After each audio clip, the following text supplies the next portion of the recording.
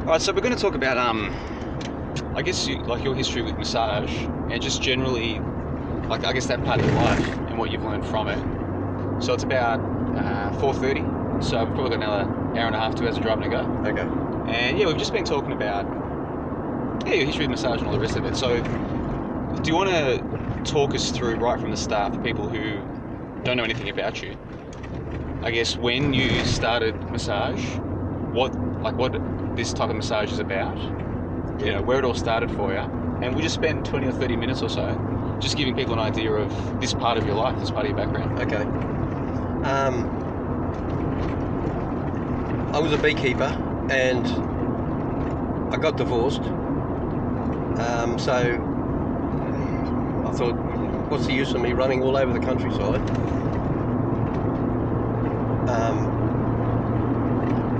First of all, I'll explain about beekeeping. Most of it you drive a truck at night. So you load your bees on the truck and then you drive all night. And you get to wherever you're going and then you offload them. So you spend an awful lot of time on the road and missing out on sleep and things like that. So once I was divorced, I thought, what's the use of this? I'm sick of it. There's no sense in working myself into the ground like this. So I gave it away, and I knew I had to do something. So it was sort of fortuitous. I met a fella. I was fixing up my bee boxes, plugging up holes in them and things like knot holes and things like that.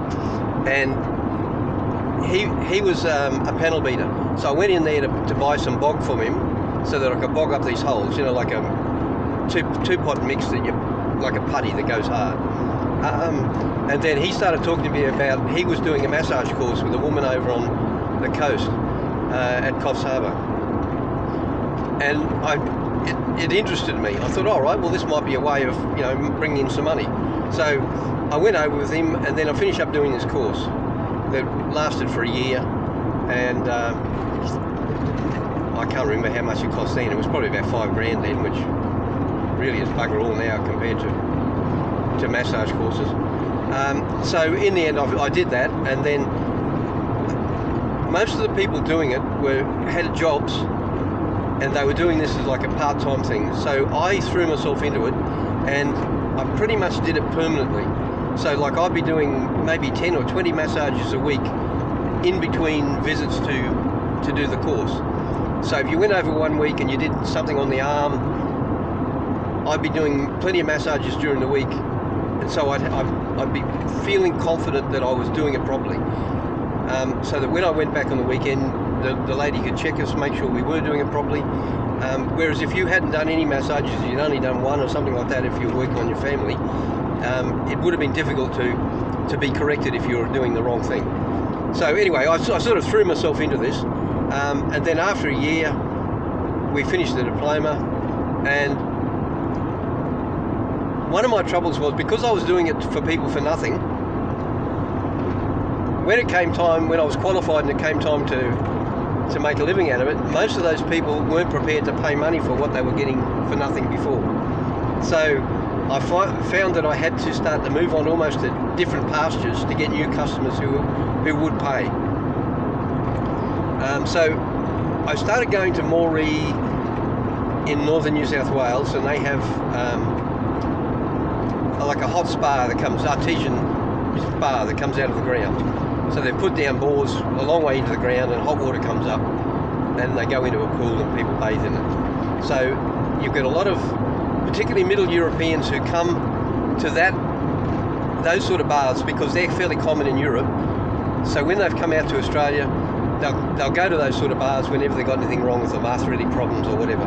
So there were lots of people there who were eager customers. So I set myself up in Moree, and I massaged there out of one of the motels for about 9 years. So it was, I'd had students who come and they'd do time from one of the universities coming, and they were doing massage, and they'd just come and do time with you just to observe how you worked and all that sort of thing. And I remember them saying to me that most of the people they'd gone to were charging probably double what I was charging, but those people were only doing 1 or 2 massages, 3 massages a day, something like that, where I was working probably 14, 16-hour days, just turning them over.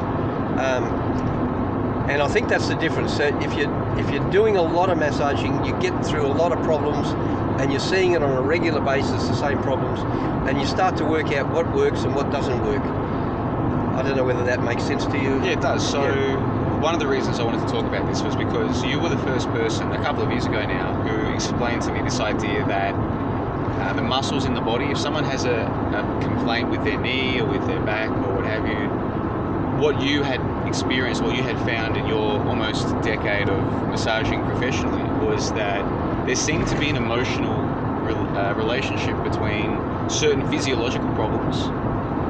There seemed to be a relationship between certain physiological problems and certain emotional or psychological problems, or even problems from people's histories. Yeah. And I'd never really heard someone, or I'd never known someone personally who had this view, because I don't think it's a very mainstream view, this idea that, oh, you've got a knee complaint, this might go back to a problem before you hurt your knee at basketball, or it might go back to the injury of basketball, but it's more psychological than, or what have you, this kind of thing. And as someone who has struggled with tight hamstrings and like a tight posterior chain for most of my 20s, really, I had long been looking for a reason, like, you know, why is it that if I try and play a season of football, I'm bound to do a hamstring at some point, you know?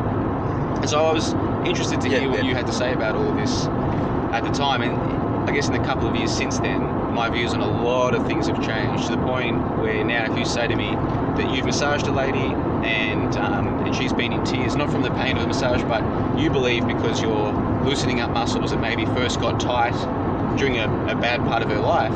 A few years ago I would have said, well, that sounds a little bit new agey and quack. These days I say, yeah, that makes perfect sense to me. You know what I mean? I'm not saying that's definitely true, but I'm not going to just reject it out of hand. If that's your experience and her experience, that there's no reason why that can't be the case. Yeah. So for me, it's kind of, you know, I grew up, went through school in Australia, went to university. I was taught a very materialist, physicalist explanation of the world. Now my views have, I don't want to say matured, but they've changed. And so when you said that to me a couple of years ago, there's this link between the body and the mind, to the point where certain muscles being tight can be a psychological, manifestation. At the time, I was open-minded to it, but I still thought it a bit weird. Now I sit here and I'm like, that makes perfect sense. So what I'm hoping you can do is maybe explain to the microphone, to anyone who wants to listen, more about that particular aspect of all of this. But before you do so, you're a beekeeper, and then do you know what year it was roughly when you left the beekeeping and then went into massage? Yeah, I started the massage course in 2000. So we're talking like the best part of 20 years ago, my friend. Yeah, it's a fair while ago, yeah. And then, so you spent a year, you got your diploma, and you practiced for about 9 years. For about 9 years, and then I gave it away. I was still going all right, there was plenty of customers and whatever. Actually, it was the other way. It was more, it sounds like I'm bragging, but if you get relief to people, you actually get more customers. You don't bring them back, because they don't have to come back, but they'll tell everybody they know. So you just get more and more and more, Anyway, that's how I found it. But my mother finished up with pneumonia in hospital, and so I just gave it away and came up to Brisbane to look after her. Yeah. So that's what interrupted that. And for the benefit of especially international listeners, you were in northern New South Wales, Moree, when you had your own little practice. Yeah. And it was just a one-man operation. You were there by yourself. Yeah. You were there for 9 years. Your mother fell ill, so you moved back up to Brisbane, which is just a bit further north, which is where I met you, obviously. Yeah. And that's when you gave the massage away. But you still had, and maybe still have, your massage table. You still have that at your place? Yeah, I've still got that. And it was just the other day when my eldest daughter was asking me, just in a place called Highfields, just near Toowoomba, there was a lady there who was doing long distance running or something like that, and she was they must have been talking about what I'd done in the past, and she was asking could I give her a massage, because all the people that she'd had do it were too soft. She wanted somebody who would go deep. So, and I thought, it's very difficult. Well, I find it very difficult. If you know that you can help somebody, I find it very difficult to turn them away. No, that's why you're driving me to Winton. Possibly, yeah, I suppose so. Yeah. but it is, particularly with massage. But at the same time, I don't really want to get back into it where I'm working 16 hours a day. I'm getting too old for that. Yeah, I understand. Well, so, why don't you take us back to the start? So, people don't know what massage is. Most people have had a massage or a medial massage or whatever other type of massage. What do you call the other one? Just a general sort of spa massage or whatever. Yeah. Most people get the idea. But remedial massage, basically loosening muscles to try and fix an ailment. But you went to a particular kind of teacher who was teaching her own style. So why don't you tell us about that? Yeah. No, well, she'd learned it from a few other people, and then I think over the time, she's pretty intuitive sort of a woman. I think she developed this system herself, where what she found was instead of having to, like, I'll describe a muscle first. A muscle usually goes between two bones, not every time, but most times, so that the bicep actually lifts your arm up in the air from the elbow. Yep. And it's a bit like a lever or a pulley or whatever.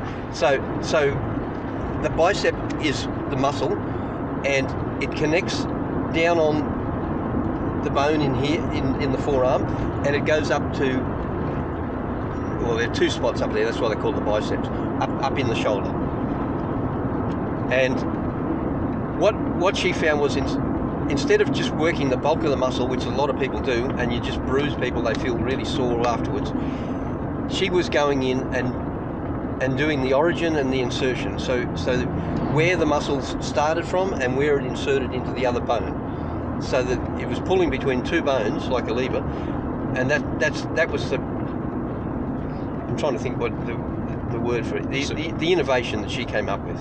I mean, you probably find that other people have come up with it probably since the time of Egypt or something. There'd be people coming and doing this sort of thing, all the time. But in this age and in this particular area, she'd come up with this idea, and it seemed to work, and it certainly worked for me. So that was what was different about it.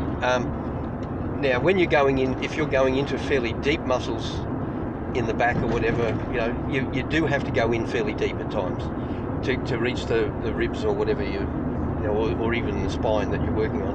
But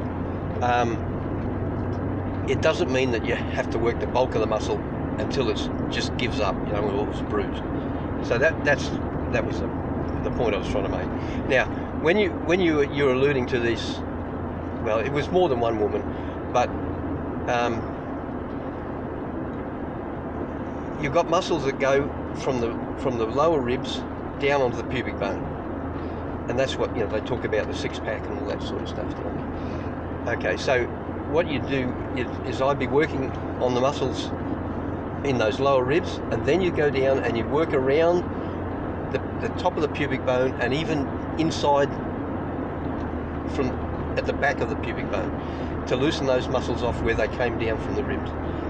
Now, quite often when you do that, it's excruciating. It's almost like a knife cutting you when you and you don't have to be pushing hard on it, just even touching it. Now, quite often these people will be really performing and screaming, it's painful, it's whatever. And I found that as soon as they started to cry, I could just go in, they wouldn't feel anything at all. Right? So either the crying had helped release muscle, or it was emotional pain to begin with, not physical pain. Yep. I don't know which it was, but whatever, it made it quite clear to me that there was more to it than just the physical pain. There was emotion involved in one way or another. And when you first told me this, at first my reaction was, well, if you're massaging them to the point of pain, that's it, like to the point of crying. Yeah. That almost sounds like you're massaging them too much, or you're hurting them, like they'll never come back. But then you said to me, actually, on the contrary, these people would be repeat customers, and you would find that each time you worked on these same muscles, they were looser than the time before. Yeah, that's true. And some of these people would actually almost not break down, but they'd start talking about what had happened to them, how they'd been interfered with when they were young, and things like this as well. Now, you've got to be a little bit suspect about that, because you don't know who you're dealing with. Some people, not hysterical, but some people will make up things as they go on. But it happened too often to be just a made-up thing. I'm sure there is a pattern there. That's how I found it anyway. And did you discuss this with the lady who taught you massage, or with the other students from her? Like, is this something you discussed with other people? No, this was long after I finished the course, that I was just I was doing this. But yeah, I mean, I can discuss that with her. I discuss these sort of things with her all the time if ever I go down there. And does she agree with Oh, your... yeah. Was this something that she had spoken about during the education of her class in massage, or is this something that you found out for yourself and then went back to her and said, I've noticed this, what do you know about it? No, she would have referred to these things a bit, because I know at one stage she was referring to it like an onion, in that the emotion and the physical pain associated with muscles was almost like a spiral that you went down. And she was saying that it's a bit like an onion. You have a massage and you take one layer off, and as you're starting to loosen the muscles off, the emotion starts to come out. Now, some people would cry and things like that. So, and then next time they come back, you can actually get more muscle loosened because there's already been a bit of emotion come off, and then that'll allow a bit more emotion to come off. So it would appear that when we're talking about a spiral, it's gone down over a period of time, and you're slowly bringing it back out again over a period of time. Yeah, and let me give you an example of how I think this is like almost sensible, like logical. A lot of the times I'll find myself sitting there thinking about something that I'm not particularly happy about, like, oh, I've got to go and do this, or I've got a deadline to go and finish this, and like, not stress as in serious stress on your life, but just something I'm not happy about. And I'll notice that certain muscles in my body are tense that don't have to be. They're not muscles that I need to be standing, or if I'm sitting, they're tense. And I think, this is just my opinion, I think some of those muscles are too tight in my body, which leads to tightness in other parts of my body. Now, it's like the chicken and the egg, like how much of it is one leads to the other, vice versa. But if I just take the time to take a deep breath and relax muscles, instantly I feel better. Instantly. And I've also read, there's many people who write about this and talk about this idea of, if you stand up straighter and you take a big deep breath, you feel better straight away. It's before you go and give a presentation, or before you go and do something important, stand up straight, take a deep breath, you feel more confident, you'll feel better about yourself. There is definitely a connection between our minds and our mental state and our bodies. To me, that's obvious now. And then I think, well, how often am I just sitting there and my muscles are tense and I'm tense, or I'm tense and my muscles are tense, and all I have to do is be conscious of it, and I feel better. And then I think, what if I'm sitting there and I am stressing out about something too much, and I am making my body stress, and then I go for a run, I push myself a bit too hard, twang, and it's not my body's fault. It's too lopsided, and I've done it to myself, you see. And we were talking earlier on today when we were talking about traffic. I was having a whinge about people not going through the lights. Oh, you should have heard Lindsay earlier today, guys. Anyway, because he lives in Toowoomba now, or outside of Toowoomba, which is very small. You've had to come back to Brisbane to pick me up, and obviously you forgot how bad the traffic is in Brisbane. It's a shocker, isn't it? It is. So anyway, so Lindsay was teeing off on these people. Those people at the red light, it goes green. By the time they actually drive through, they're leaving everyone behind and we're stuck again. Lindsay was just teeing off about it, and sure enough, it happened the next 3 or 4 lights. And I was referring to coming down Ipswich Road. When you come from Moree or Toowoomba or anywhere else, you come down into Brisbane, you get on Ipswich Road, and the traffic's building up, and I used to be able to feel myself tensing up, becoming either angry or just tense in general. And you wouldn't feel that when you're living in Brisbane, because you must have been like that every time you got in the car. Whereas if you come from a distant, like a country town somewhere, suddenly you're not stressed all the time, and suddenly you get on Ipswich Road and you realise how quickly it sets in. And we were just discussing that, and I'm talking about it and saying, well, it must have other ramifications. What does it do to these people when they get home and they're trying to have their meal and they're still spewing in the gut, and they probably don't digest their food properly. It just, what else does it have? Does it, like you're talking about, does it set in the shoulders at night, or And that resonates with me a lot, because I've noticed that if I feel tight in those muscles, I'm not sure the name of the muscles, but the ones that run from, I guess, the side of your stomach through, I guess, to your pubic area, I guess.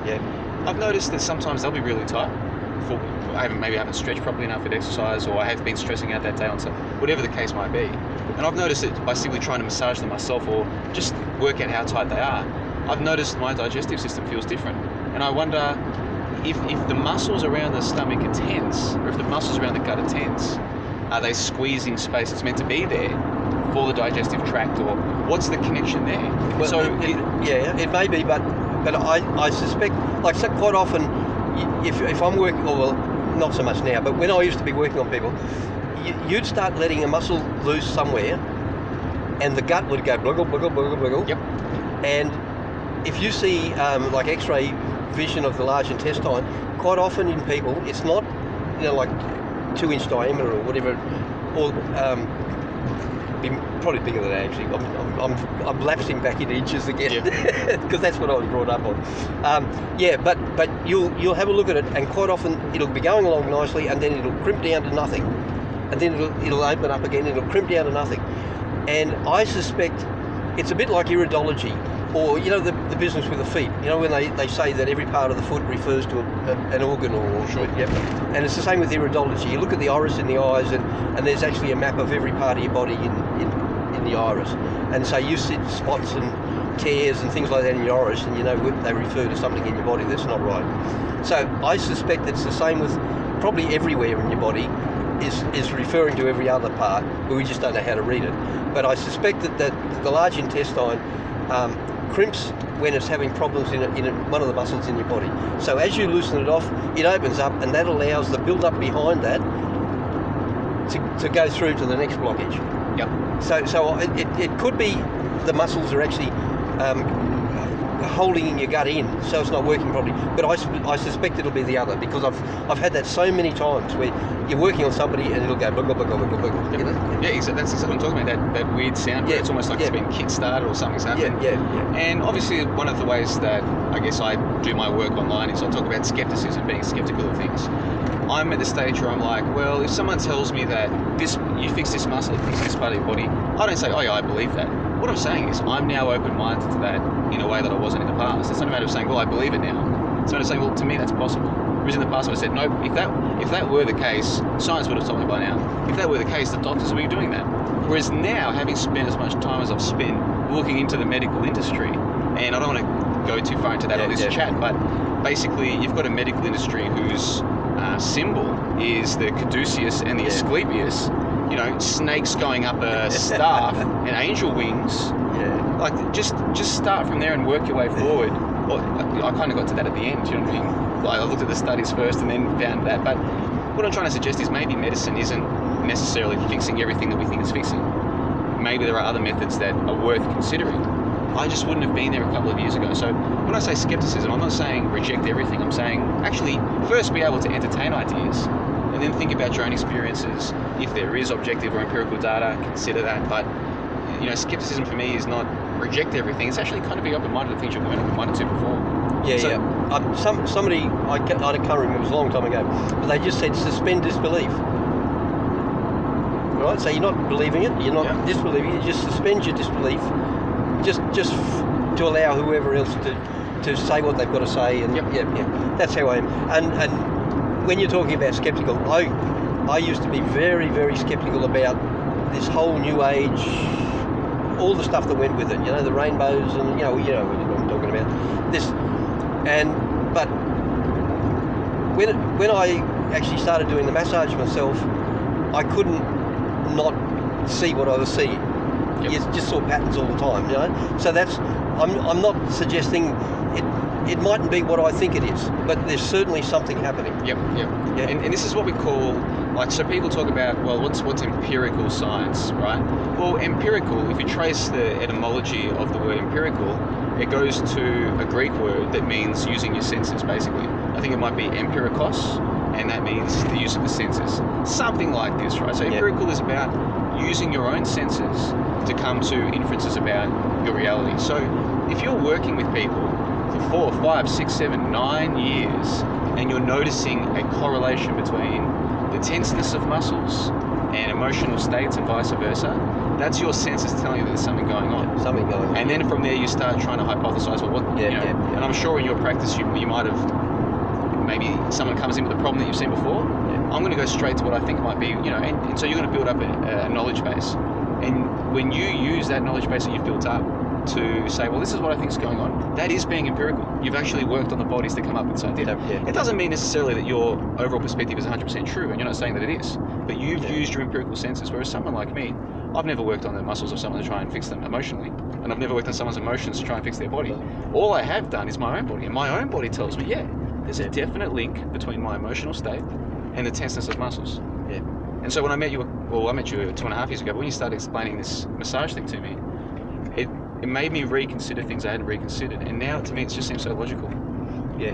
Well, one of the other things that this lady did teach us, and that I find is that a cop car? Yeah, I was just, for those who are wondering why Lindsay went silent. Yeah, he's outside the police station. We'll allow him to do that. That's a tiny little police station, isn't it? Yeah. We're just driving through, I missed the name of the town. Dulacca. Dulacca.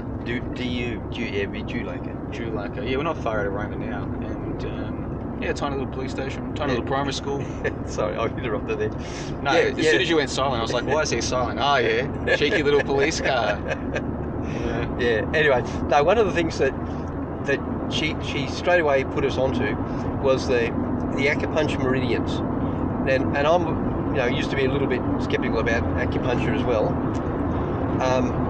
Well, I probably still am to some degree, but there are certain muscles. If you get a chart on acupuncture meridians, certain muscles associated with certain meridians, and so consequently, you might be working on a shoulder that just won't let go, just won't, So then you go down and you work in on some of the muscles in behind that knee on that same side, and then you come back and work on the muscle in the shoulder, and it'll let go then, because you've worked on the two muscles that are on the whichever I can't remember exactly which one it was now, but whichever acupuncture meridian that was, and it's not just those two muscles. I mean, each meridian has got muscles associated with it. So one of the ones was over the kidneys. If you found that area was tight, and then you went up to the rhomboids between your shoulder blades, quite often, and then you turn over, and the pec muscles in the front were also. So those three were all working together from one of the acupuncture meridians. So it's a little bit of all of these things. You had to sort of be taking into account when you're working on people. And the same with the back and front. We've discussed this before.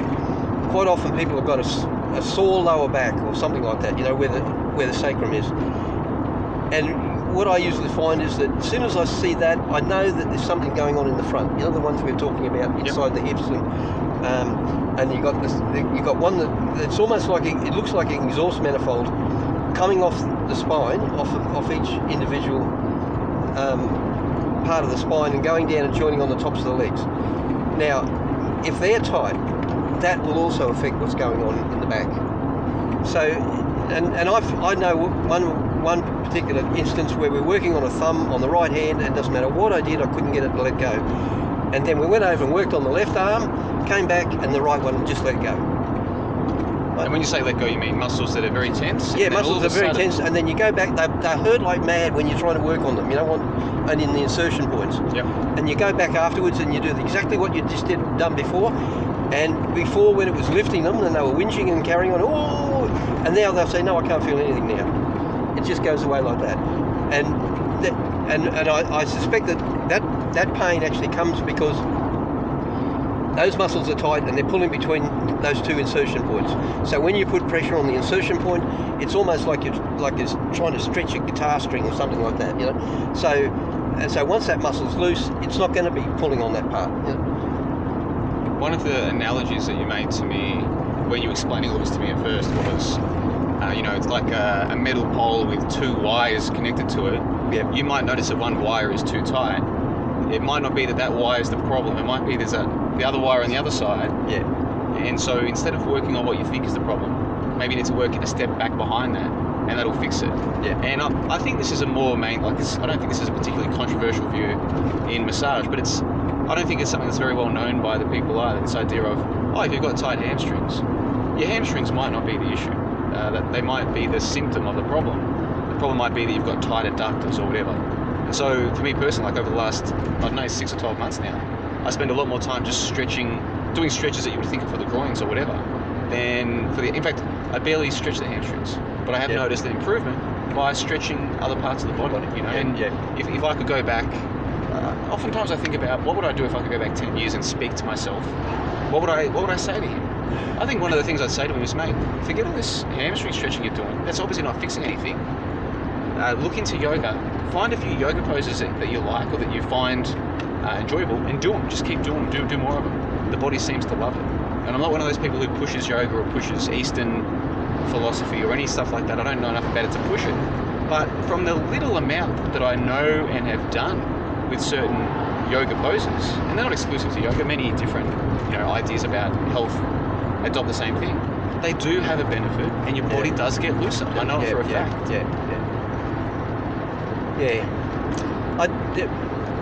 I remember one fella, and I don't know what nationality he was. He was somewhere like Southern Europe.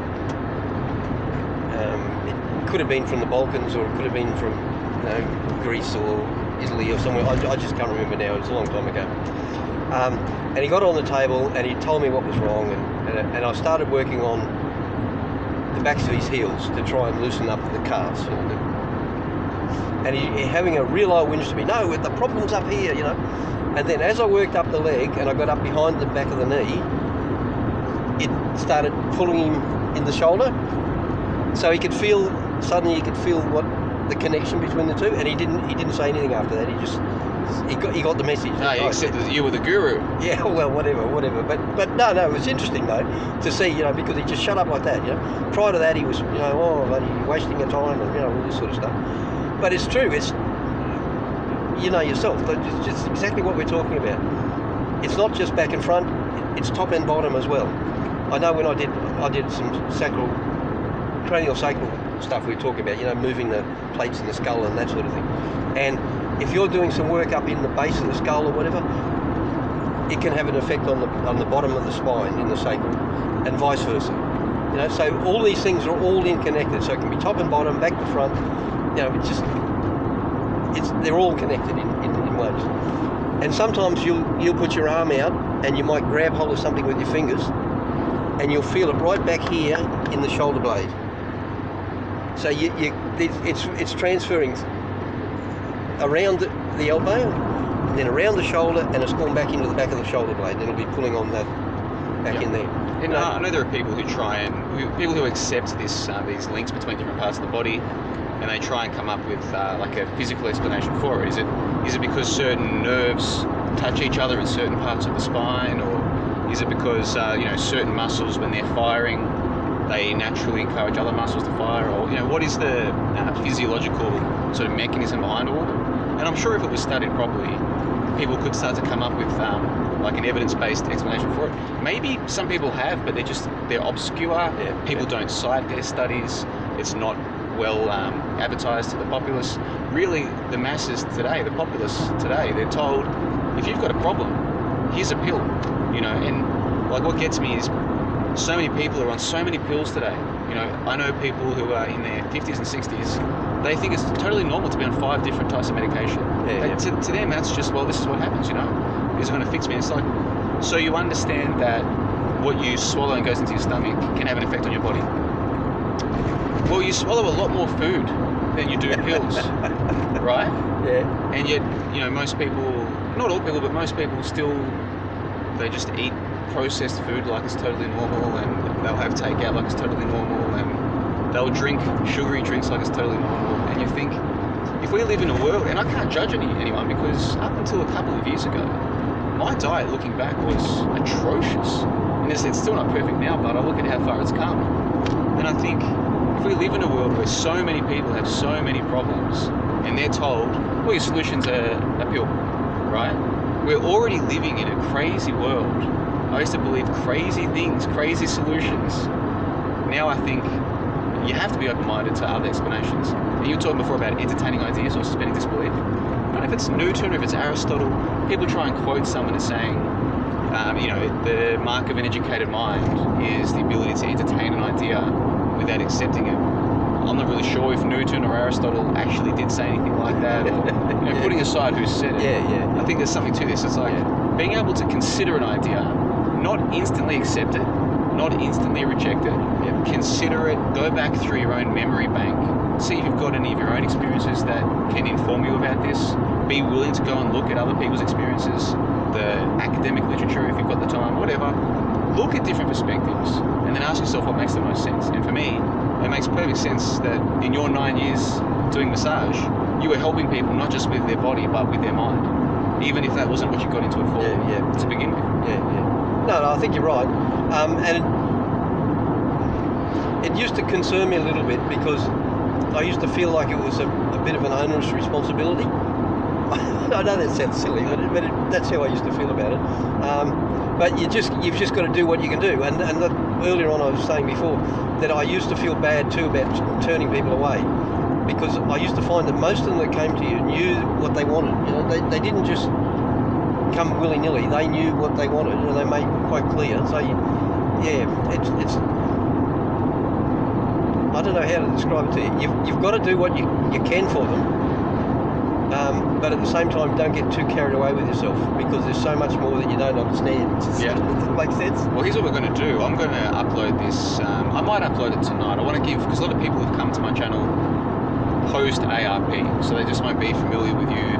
They won't know much about you. So to give them a better idea of who I'm making this trip to Winton with, I think so long as the internet works, where we're going, I'll upload this as an MP3.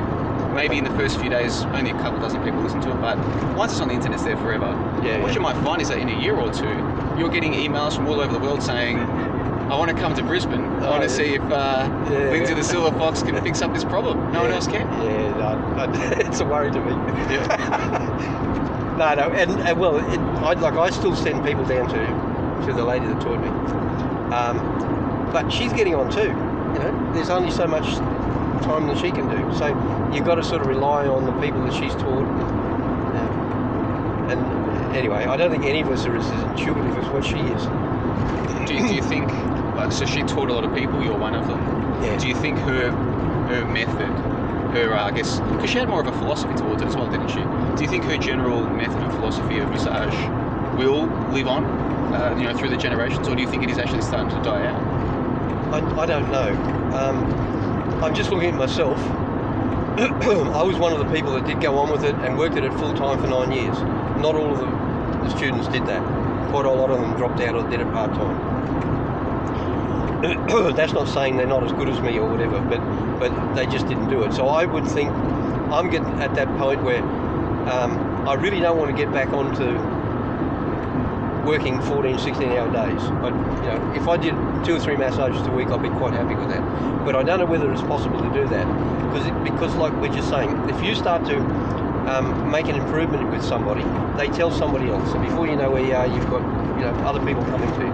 So it's very difficult to have that fine line. See, what most people do, Lindsay, is just up their price to an equilibrium area. But knowing you as well as I know you, you just couldn't do it, could you? No, you can't do that sort of thing. Well, I don't. Maybe I'm undercutting other people because I'm not having to make a living out of it anymore. See, so you're even starting to rationalise this. I can't charge too little because that'll cost other people. I can't charge too much. I just can't do it either way. I can't.